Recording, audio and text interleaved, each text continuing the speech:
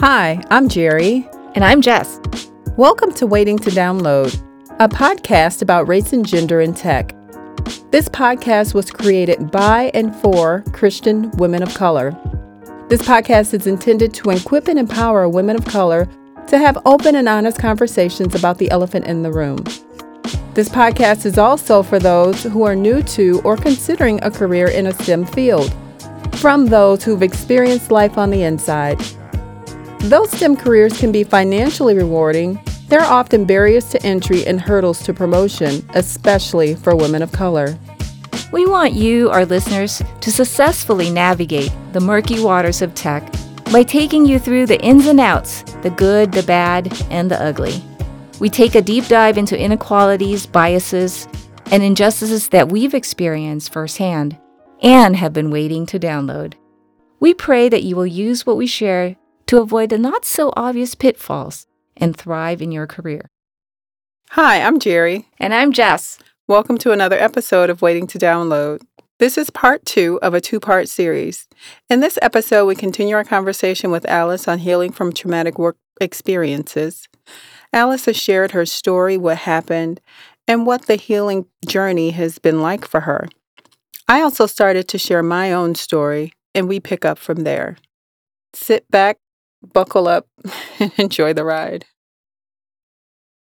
Well, let me finish. I guess what I did to heal from that, I did eventually go to therapy. I got counseling. Like you, I journaled, I meditated, I went to church. But it took a long time, a very long time. And it kind of reminds me of, how bruises heal. Like it takes a bruise a long time, even though the evidence of it, the physical evidence of the bruise may be gone. There's still that, if you put a little pressure on it, you can still feel it's still tender. Exactly. Yeah. And so I guess I had emotional bruises from this, essentially. It took me a very, very, very long time to even want to go back. I wanted to quit. I really, really did. And the only reason I probably went back was because the therapist said I was okay to go back to work. Mm-hmm. I didn't feel like I was, but who could I argue with? I couldn't argue with her. And at that time, the therapist was being paid for through insurance yes. and all that. And so they had to kind of exactly give you the recommendation. Mm-hmm. Mm-hmm. And did you go back to the same boss? Oh, wow. And that's when I went back in December, and I got laid off in July. Mm. So pretty shortly. Yeah. And it was obvious when I went back. They did what's called a connect, and it was more of the same. Basically him trying to do a better job at documenting. But I'm like, you can't beat me documenting. I've had this extra job my entire career. There's no way you can beat me documenting. Right. Also, just to add to, or hopefully to add to that, I will say that the second time somebody comes for you like that, mm-hmm. it's not as traumatic mm-hmm. because you're like, oh, I've seen this before. Exactly. Oh, that didn't happen the last time, so here's what I've got for you now. Right. Yeah. Yep, exactly. Yeah, I think for me, there were quite a few situations, but to kind of looking back, they were all around the theme of microaggressions mm-hmm. that just compounded over time. And some of it is around the way I present myself during a meeting. Well, can you define for our listeners what you mean by microaggressions? Microaggressions are small acts, either actions or words that have an impact and connote something deeper, mm-hmm. right? So, for example, a microaggression you probably have heard of is, oh, you're so articulate, mm-hmm. right? Barack. And so what does that mean, right? Mm-hmm. And that's a microaggression. Mm-hmm. For me, what I hear about a lot is I don't show up or I to a meeting. Mm-hmm. And I'm like, but I'm there. And what they mean is I don't talk as loud as right. they expect me to. Mm-hmm. And in the culture that I came from, it was very much bro culture, very white. And so people talked over each other quite a bit. Mm-hmm. And if you can't get a word edgewise, then you're seen as weak. Yes. You're also seen as not having something valuable to contribute. Lacking confidence? Yeah, lacking confidence. Mm-hmm. Even though most of the time, the people that are talking are not subject matter experts. They're just talking to hear the sound of their own voice and had nothing, really valuable to contribute. But and don't you love it when they just repeat what you said and claim credit for exactly. It? And it's like, and then the other bro in the room would affirm that, would only affirm someone that looks like them and said the same thing that you said, but, because you don't look like them, then you don't matter. Mm-hmm. And so years of being invisible, it felt like, and even when I do show up, they don't give me credit, to your point. Mm-hmm. And so I was like, well, why? I don't understand. It was so confusing for me. Mm-hmm. And I think the other microaggression that I experienced a lot was I had instances where a white male peer would not treat me with respect because I'm female. Mm-hmm. And but he would treat my other peer working on the same project. The three of us are working on the same project with respect. Mm-hmm. He would show up to that person's meetings, not show up to mine. Mm. He would not tell that person. That person was male? Yeah, that person was white male as well. Mm. He would tell that person, really nice things, very complimentary things. And then he would ask me to run reports to him. Wow. Even though we're all peers, Yeah. right? And so, I mean, just things like that where it was just very, treating me like I'm his admin. Mm-hmm. And that happened not once, not twice, but quite a lot. And over time with different people. It happened to me once with someone who's white. And then another time, it was actually an in-group thing. It was an Asian man that did the same thing to me.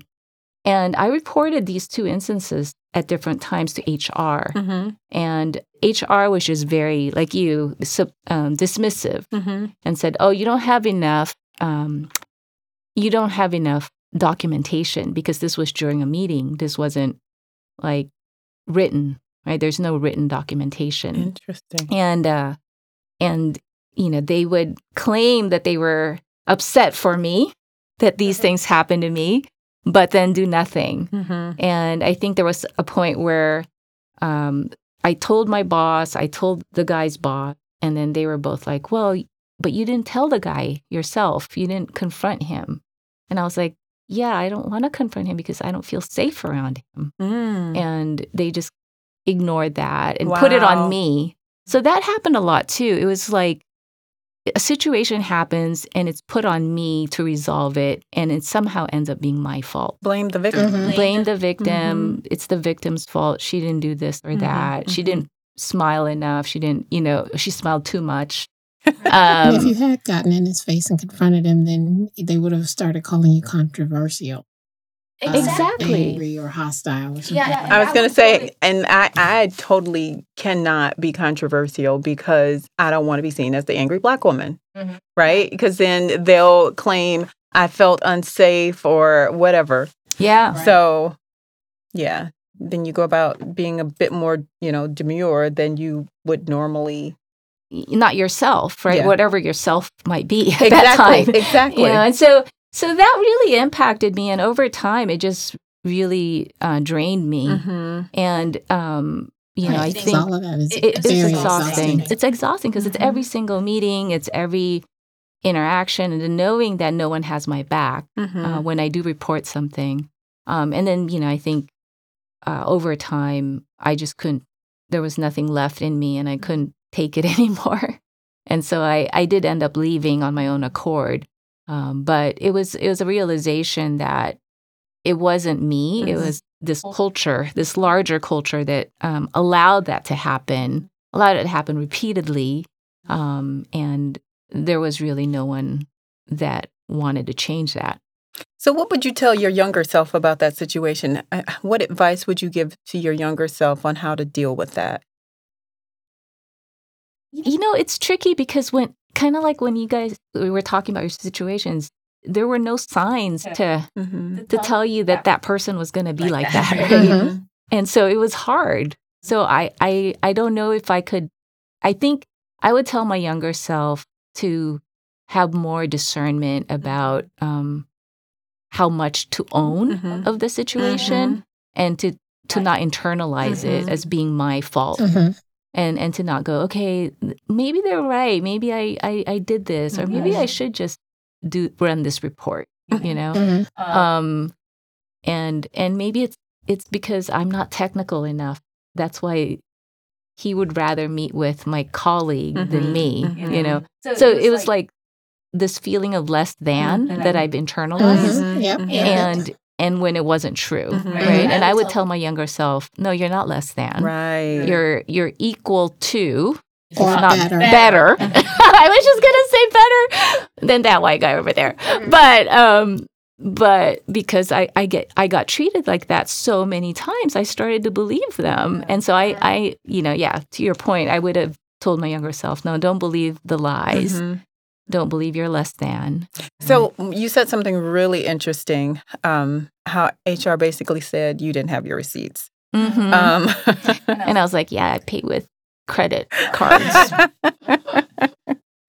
But I think, for our younger listeners, those that may be in college, I think it's important to know, and I don't know, I feel a little funny saying this, but HR is there to protect the company. That's right. Absolutely. And we all learn that lesson the minute you go to HR for help. Exactly.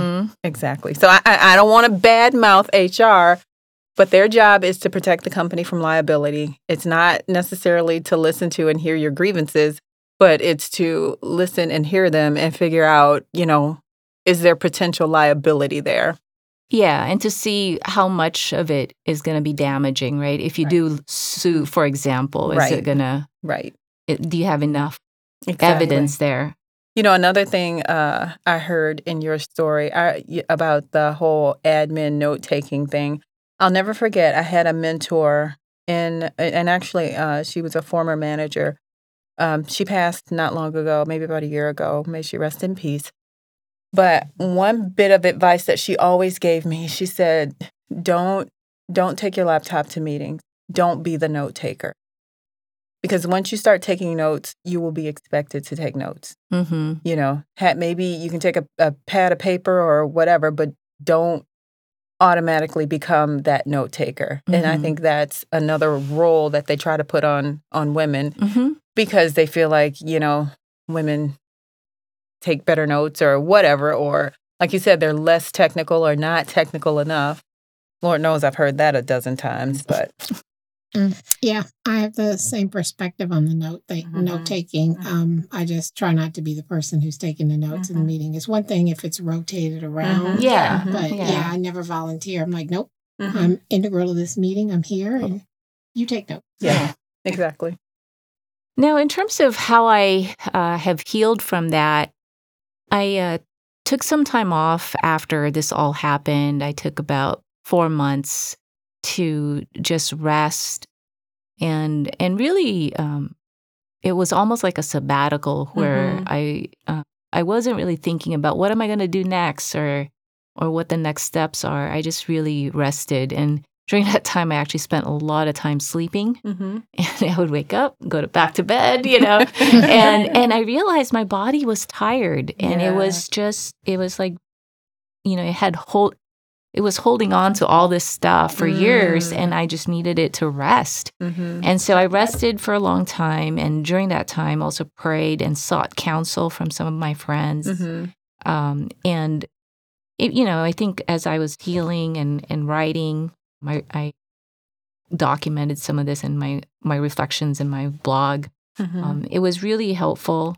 And then gradually, as I was coming out of that time, and just being open to whatever God has for me next, I actually heard from companies, and they sought me out, and I didn't even apply for the jobs. And it was, again, a trust thing, because I was like, do I really want to go back to tech? Do I want to just be Mother Teresa and and join a nonprofit? And my family's like, no, don't go to nonprofits. You're not going to make enough money. But yeah, gradually, the opportunities that did open up were still in tech. And I took that as a sign because I was totally open to everything. And it ended up being a good decision so far. I've now been in this company for a little over 2 years, and I'm just amazed. I feel like it wasn't expected. I didn't expect it to work out. It's kind of like trauma still, it's going to happen again. But so far it's been really good, been the exact opposite of my experience there. Plus a lot more as far as what God is doing in my current. Nice. So for me, after that experience, the second time, I was so over tech. I actually transitioned and went into the financial services space for 2 years, and now I'm back in tech, and I'm loving it again. Great. That whole experience had me thinking, okay, it's the industry. I'm just not cut out. I'm not fit. I'm not a cultural fit, as they would say. But I just wasn't a cultural fit in that particular group for that particular company. The place I am now, I continue to heal. I'm called on, as I'm seen as an expert. I'm seen as a SME. It's subject just, matter expert. Yes. Sorry. Yeah, and so it's been a good thing. It can be overwhelming. It's kind of night and day, but it can be a little overwhelming. But again, I'm still healing and still finding my place in the industry, and having to rebuild my self-esteem after that experience because it was just that shocking and jolting to me. So, but of course, now that I think about it, there were years when it was up and it was down and it was, oh, you're great, and then, oh, you're horrible, and, everything in between. And so, Alice, to your point, that whole anxiety around reviews, that still linger. Yeah, it does. Yeah, still plagues me. A couple points that you made. The points that we're making here is that we keep going and that it is up and down. Because after I was laid off from that corporation, I found another job, but it was much lower. It was at much lower pay than the previous job that I had. But again, the self-conversation I had was it's not that I took a pay cut because the money I was making at the next tech job was more than nothing, right? It was more than zero because I was unemployed. So I had to let go of what I had so I could keep going with what was presently there. So I had to change how I spent money. I had to be more circumspect. I had to adjust. And then amazingly, I got laid off from the job after the, I got laid off from my second job. And I was so upset and I was like, this is the second time this has happened. If there's something that's wrong with my work, then you need to tell me because this is the second time this happened and this isn't helping me at all. But it had nothing to do with me. It was about the company and the reorg and dual roles or duplicate roles because it had been bought out by a larger company. And then, but blessedly, the other thing that kind of the same thing that happened, a friend recommended me for another tech company. So just as that other job was winding down, this other company reached out to me unbidden. And I got the job with the new company where my salary then went back up and beyond what I was making at the first place. Nice. So to me, my lesson there, my career isn't over and my work life isn't over, but it does provide some sort of reassurance to hang on there. No matter what, we still have to keep going. We still have to keep moving. We still get up every day, or not every day, because sometimes we have those moments where we're down and we don't get out of bed for the whole weekend or we don't get out of bed for a month. But all of that is part of the healing process as we then get up and, come back out to be productive part of society again. Yeah, and I think, great points. I think, an overarching takeaway is that God restores. Mm-hmm. That's right. We've all been restored to where we were, back then. So we had a lull. I guess there were some things that, we needed to learn, some things that we need to experience. And, because of that, we're able to share our experience now with our listeners. But at the end of the day, don't despair, don't give up, keep it going. God restores. Amen. No, that's totally true. And I think the stories that we've shared hopefully give people hope, right? That no matter how bad it is, it's not the end. Right. Right. Because basically it's do what you need to do to find the tools, the strength, the wherewithal to keep going. And sometimes that doesn't mean that you have to keep going in the face of it, but you can take a break, but then you get up and start moving again. Yep. Excellent. Well, thank you, Alice, for joining us on our journey into healing from traumatic work experiences. Thanks for having me. I hope that sharing my story helps someone else, especially some younger person, keep going and keep striving and totally believe in yourself. Keep believing in yourself. Do whatever you have to do to talk to yourself and believe in yourself. Yeah. Thank you. Bye now.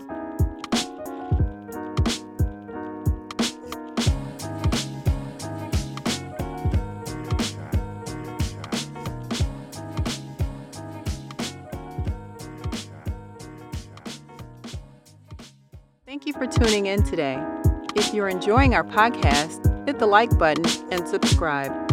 You can also follow us on social media at Waiting to Download on Instagram, Facebook, and Twitter. Please share our podcast with your family, friends, and even your enemies. Waiting to Download is a podcast about race and gender in the tech industry. Opinions are our own and do not represent any organization we are part of.